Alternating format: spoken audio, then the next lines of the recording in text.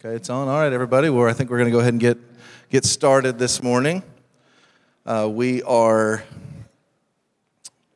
moving through our elder affirmation of faith, and before we start the old slideshow and discussion, I want to pray for us and ask for God's help for our time together.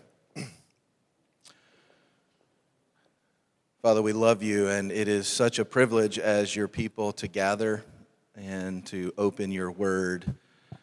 We thank you for Jesus, who has brought us to you, who has bore our sin in his body on the cross, who has, by his sacrifice, averted your wrath, absorbed it. We're thankful for his resurrection by it being justified. So we are a gospel people. We are thankful. We have hope. And now as we consider even historical theology, we pray that you would help us again to be enamored by what you say about Jesus and his work. We agree with the psalmist. Help us to feel it again. Blessed is the one whose transgression is forgiven, whose sin is covered. We praise you for that great reality. In Christ's name we pray. Amen. Well, we are continuing, as I said, in our core doctrine series, and this morning I drew the historical theology straw. So when we get to the Q&A, y'all be very gentle with me. I'm dusting off the historical theology books, probably like most of us. Next week we will have practical theology, and we are in Article 7, the saving work of Christ. I taught foundations last week, so I wasn't in here. I expect that Pastor Jordan walked through the biblical theology of this. So this morning, we're going to consider the historical theology behind Article 7, the saving work of Christ. I'm going to go ahead and read these articles in their entirety to stir us up and to help us as we consider. So Article 7.1 should be there on the screen. We believe that by his perfect obedience to God and by his suffering and death as the immaculate Lamb of God, Jesus Christ obtained forgiveness of sins and the gift of perfect righteousness for all who trusted in God prior to the cross and all who would trust in Christ thereafter. Through living a perfect life and dying in our place, the just for the unjust, Christ absorbed our punishment, appeased the wrath of God against us, vindicated the righteousness of God in our justification, and removed the condemnation of the law against us. 7.2. We believe that the atonement of Christ for sin warrants and impels a universal offering of the gospel to all persons, so that to every person it may be truly said, God gave his only begotten Son so that whoever believes in him might not perish, but have eternal life. Whosoever will may come for cleansing at this fountain, and whoever does come, Jesus will not cast out. 7.3. We believe, moreover, that the death of Christ did obtain more than the bona fide offer of the gospel for all. It also obtained the omnipotent new covenant mercy of repentance and faith for God's elect. Christ died for all, but not for all in the same way. In his death, Christ expressed a special covenant love to his friends, his sheep, his bride. For them, he obtained the infallible and effectual working of the Spirit to triumph over their resistance and bring them to saving faith. So that's the article. This morning we will consider together really four points in insufficient, and then there's 4 points in sufficient. These are insufficient historical perspectives on the saving work of Christ. So there'll be a lot of reading, but we'll take these one by one, offer comment as we go, if it works. So we have 4: the ransom theory, the moral influence theory, the example theory, and the governmental theory. If any of you have Wayne Grudem Systematic Theology, this comes straight from that book. They're found in other places, but the way that we will look at them today comes straight from that if you want to do some additional digging.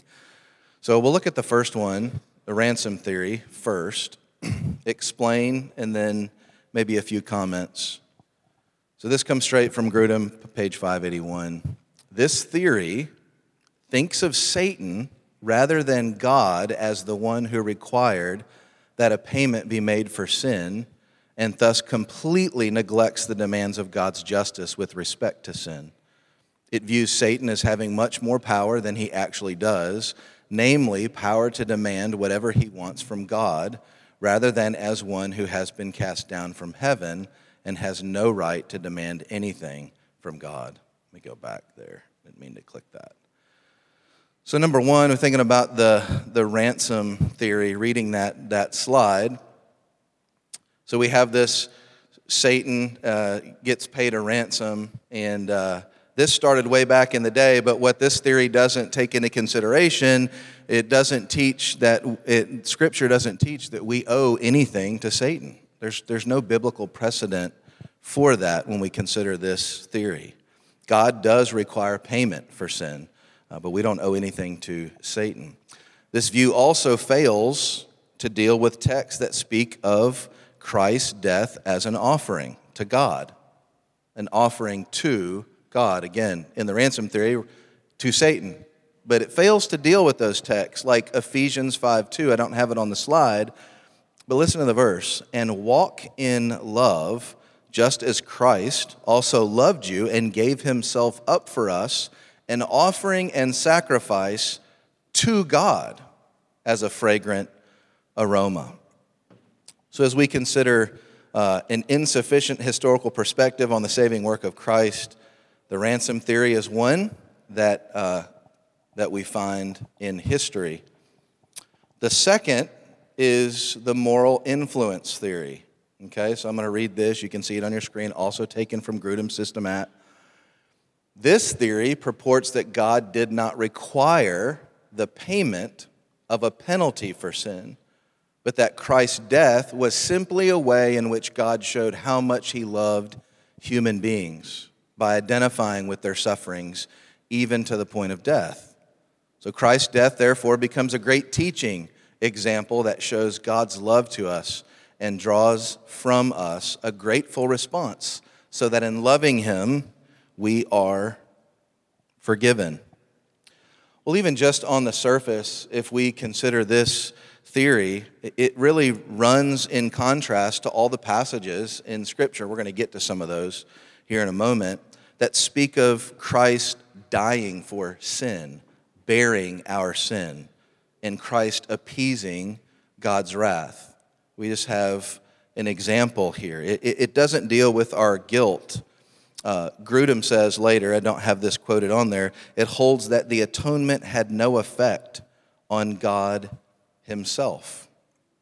In some of these teachings that we'll see, these four, if you just read it, not in its wider context, it's like, oh, some of that does sound good. Some of that does. There is an example. We do have an example in Christ, but it doesn't speak to the fullness of the atonement. It leaves so much to be desired. So that's the moral influence theory. We got two more. Put your thinking caps on. The example theory. Okay, the example theory was an Italian theologian, Faustus Socinus, I think is how you would say it. Someone can fix me. But in the 1500s, this guy came up with this theory. I'll read the slide. You can see it behind me. Like the moral influence theory, okay, very similar, the example theory also denies that God's justice requires payment for our sin. It says that Christ's death simply provides us with an example of how we should trust and obey God perfectly, even if that trust and obedience leads to a horrible death. Whereas the moral example theory teaches us how much God loves us, the example theory teaches us how we should live.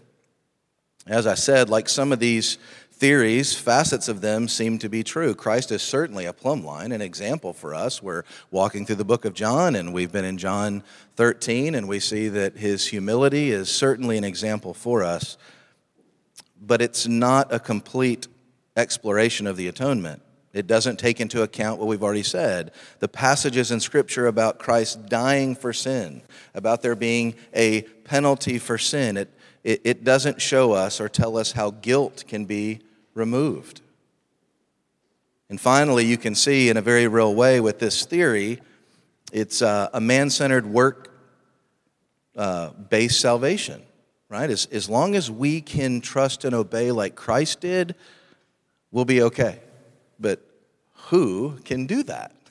Who can do that? We need Christ because he did do that. We can't do that in and of ourselves. So that's the example theory when we think about historical perspectives that are insufficient. And then finally, the last one, the governmental theory. This theory, you'll see it as I read it, why it's called such, holds that God did not actually have to require payment for sin. So our flag should go up already. Hopefully they have with all of these. But since he was omnipotent God, he could have set aside, that requirement and simply forgive sins without the payment of a penalty. Then what was the purpose of Christ's death?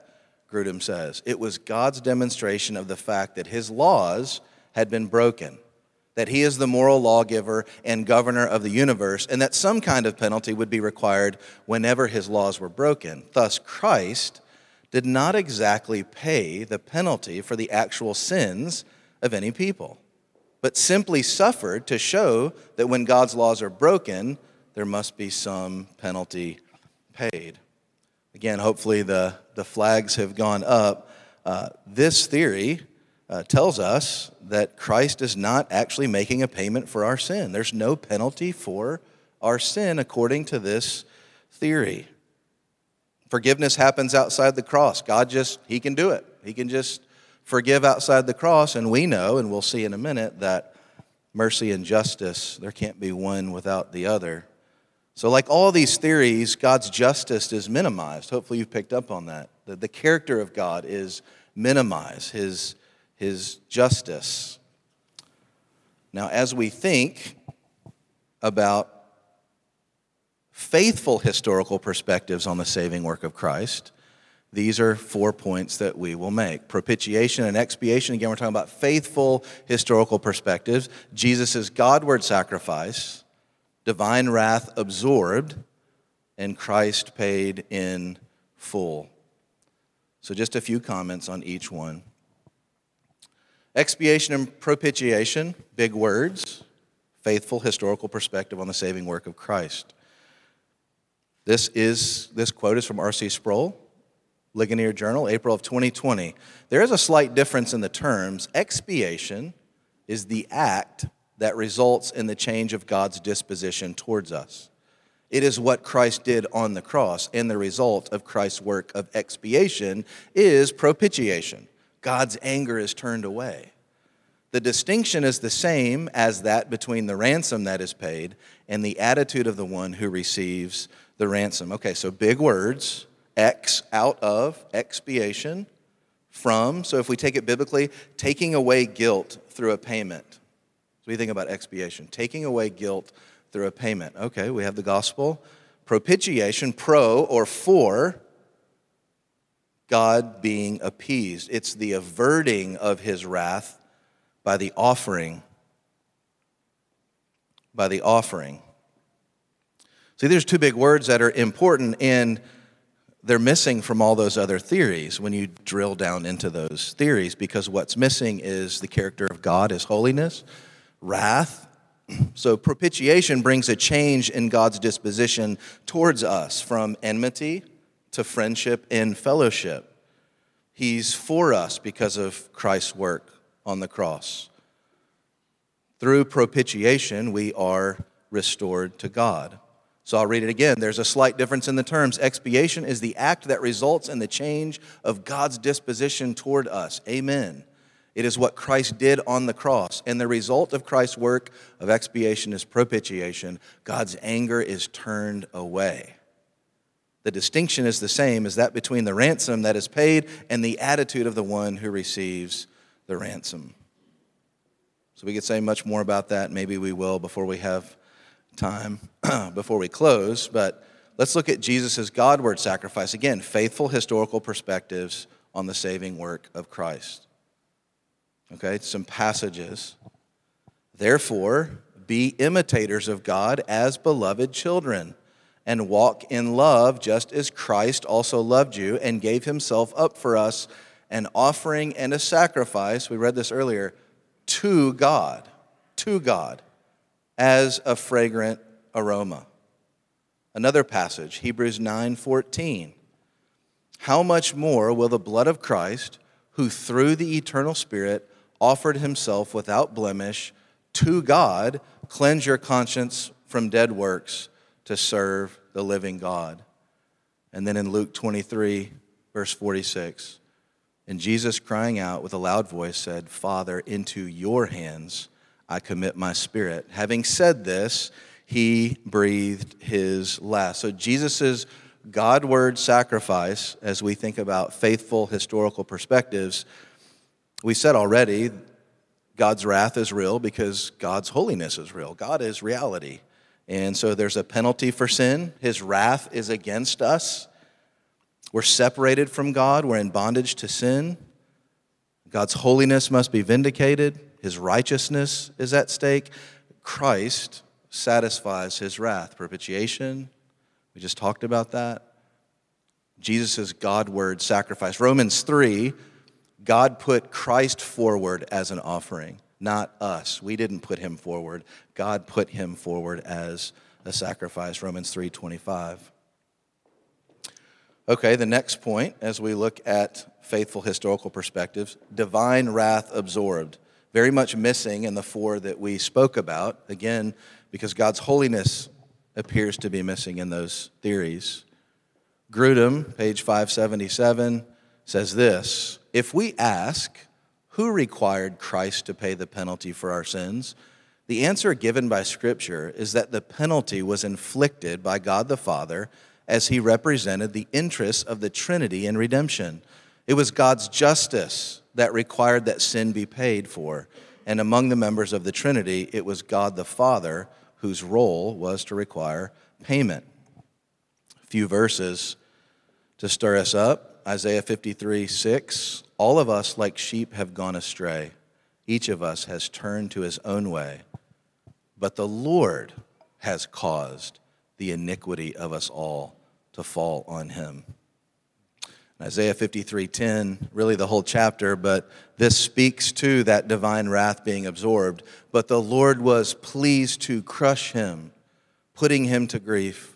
If he would render himself as a guilt offering, he will see his offspring, he will prolong his days, and the good pleasure of the Lord will prosper in his hand."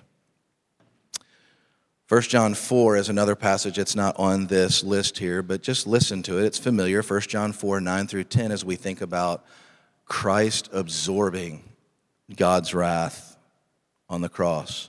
"By this the love of God was manifested in us, that God sent his only begotten Son into the world so that we might live through him. And this is love, not that we loved God, but that he loved us and sent his Son to be the propitiation," right? Wrath appeased, wrath absorbed, fragrant aroma, sacrifice accepted for our sin. So Jesus, in the gospel, his saving work, he absorbs God's wrath. And then finally, I'll just read this passage. Christ paid in full. Christ paid in full. Hebrews 10, verses 11 through 14. "Every priest stands daily ministering and offering time after time the same sacrifices, which can never take away sins. But he, having offered one sacrifice for sins for all time, sat down at the right hand of God, waiting from that time onward until his enemies be made a footstool for his feet. For by one offering he has perfected for all time those who are sanctified." Well, before we have some time to talk about it, let me just make a few notes. I do have a long quote that I want to read that's not on here that kind of sums up what we're talking about. It's on Hebrews 2, which the verse is, "Therefore he had to be made like his brethren in every respect, so that he might become a merciful and faithful high priest in the service of God to make propitiation for the sins of the people." Okay, so that's That's the verse. Kent Hughes, some of you know him. He was a pastor at Wheaton, some commentaries. It's a long quote, but I think it sums up what we're thinking about this morning. And it shows what's wrong with those other theories that we just read about. He says, when people sin, they arouse the wrath of God, Romans 1:18, and become enemies of God, Romans 5:10. The old, let me get it here. The Old and New Testaments reveal an utterly holy God whose holy nature demands wrath against all sin. Wrath is the reverse side of his holiness. God cannot set aside his wrath toward our sin and remain holy, which would certainly go against several of those theories. This is where the propitiating love of God comes in. To obtain our salvation for us, God himself met the demands of his holiness in Christ, which because of the oneness of the Trinity means he met the demands of his holiness himself. He has, in a manner of speaking, propitiated himself in our place. Thus we see that God, through Christ, our priestly propitiator, has done everything for us. Paul speaks of this in Romans 3:24-25 that I alluded to earlier, where he describes believers as being justified as a gift by his grace through the redemption which is in Christ Jesus, whom God displayed publicly as a propitiation in his blood. Let me get back here. So I think we have about 9 minutes left. So we're thinking about not faithful historical perspectives and faithful historical perspectives. As I said earlier, I'm dusting off the historical theology books. So y'all, I told Derek before we started, y'all take it easy on me. But I do wonder, too, as a way to stir us up, perhaps there's questions or just thoughts. Across this room, there's no doubt you're swimming in verses, meditating on verses, memorizing verses. I wonder, too, as a way to stir us up, if there's something scripturally that you've been in that would not necessarily fit the categories, but can help put the highlight and the exclamation point on several of these faithful historical perspectives. We've had a lot of verses that speak to those, but if you had some that you would say, this is where I'm at, listen to this, Jesus is Godward sacrifice, it certainly would encourage all of us. And if there's nothing, we can sing and fellowship before service, but I'll stop talking. Questions, thoughts, stir us up. What a Savior.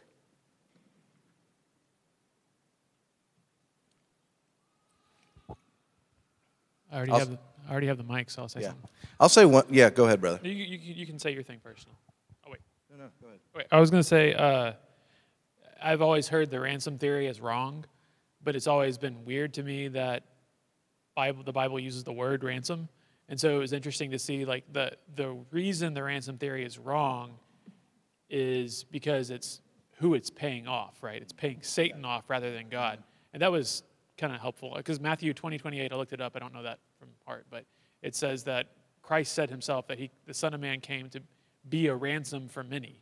And that word ransom is the word ransom, but it means I'm paying God off, not Satan. That's helpful. That's good. Yeah, I think one of the things that was helpful for me, again, in being a learner like we all are,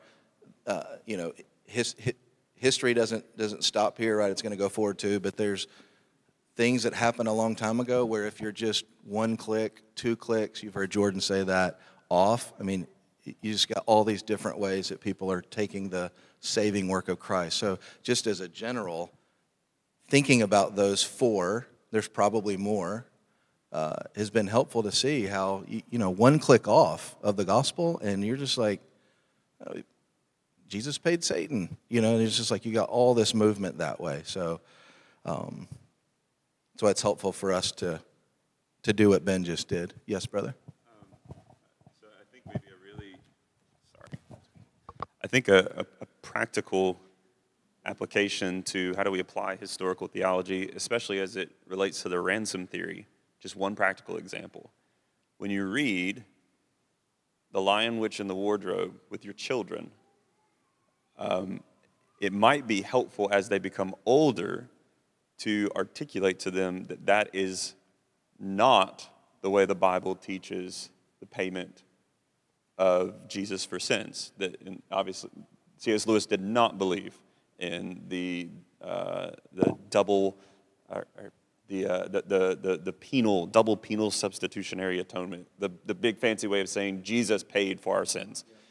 He believed in the ransom theory, and so you see in the book that Aslan is paying a ransom for the child to the queen, and so just maybe a practical example of here's how you apply what you just learned in Grow, and now you have a grid to read that through. Yeah, I remember when I read it, the same thing. What's he saying? Anybody else?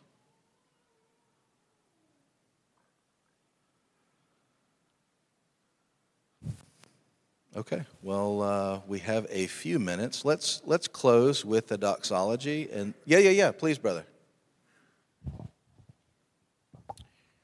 So the middle schoolers are, I think they're back there. What would you say to a 12 or 13-year-old who says, did Jesus have to die in order for sins to be forgiven, right? So the government theory, like, God is God, right? So he can do whatever he wants. So he can just forgive us. So what would you say to a kid who says, can he just be God and just forgive us? That's what? It's for anybody, not just necessarily you. I'll let others go.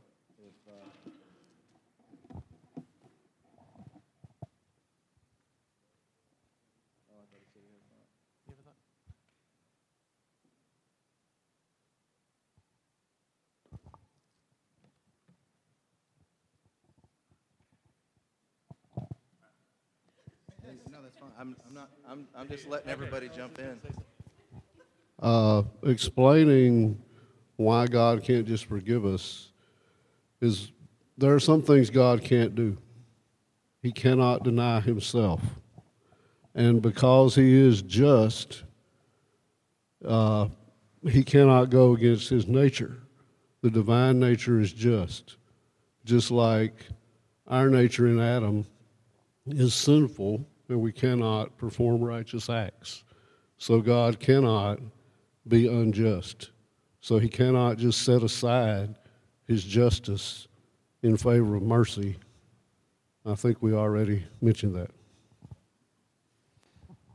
Yeah, to continue from what Charles is saying, assumed into the question, again, it's a 12-year-old, right?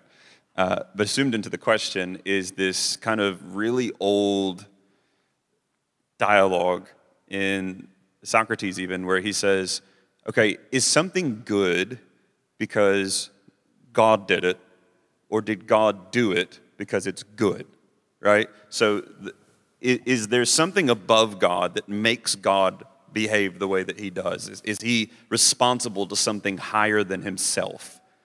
So is goodness up here and God has to obey goodness? Or is God up here and it's only good because God said it, right? So that's the tension there. And what Charles said is 100% true.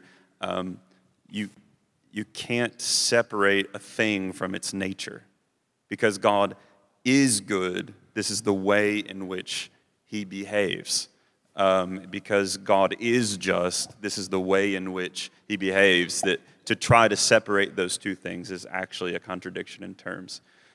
So in responding to the 12-year-old, we would just say that this is who God is. Nothing outside of himself is forcing him to be a certain way, but it is his nature to be just. It is his nature to be good, and the Lord of the earth will always do right.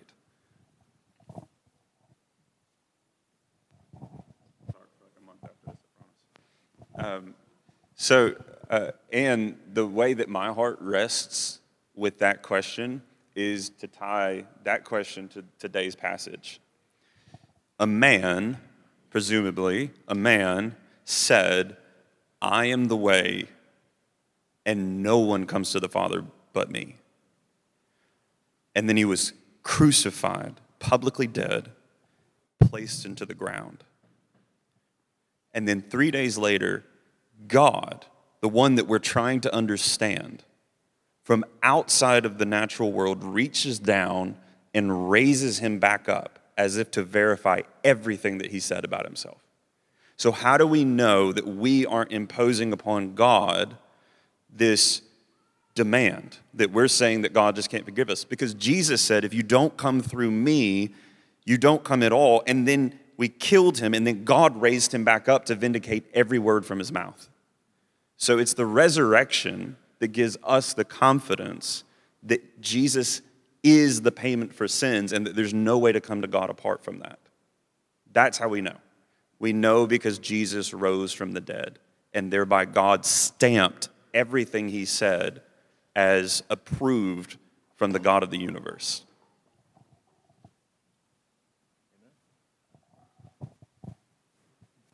Thankful for historical theology. Oh, yeah, brother, please.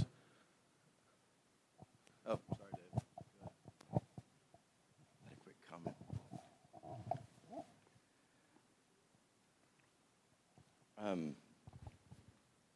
I think when we talk about God's salvific work, what we were talking about is like the personal, and I was just skimming through the Elders' Affirmation of Faith just to see if there was anything outside of that, because one thing that I've been meditating on is just, I don't think it's truncated to just personal salvation. And you might look at a passage like Romans 8 where it says that creation itself will also be set free from its slavery to corruption. That sounds like salvation, to be set free from its slavery to corruption into the freedom of the glory of the children of God, and that the whole creation groans and suffers the pains of childbirth together until now. So I think it extends to every aspect of creation, Jesus' work, just for consideration.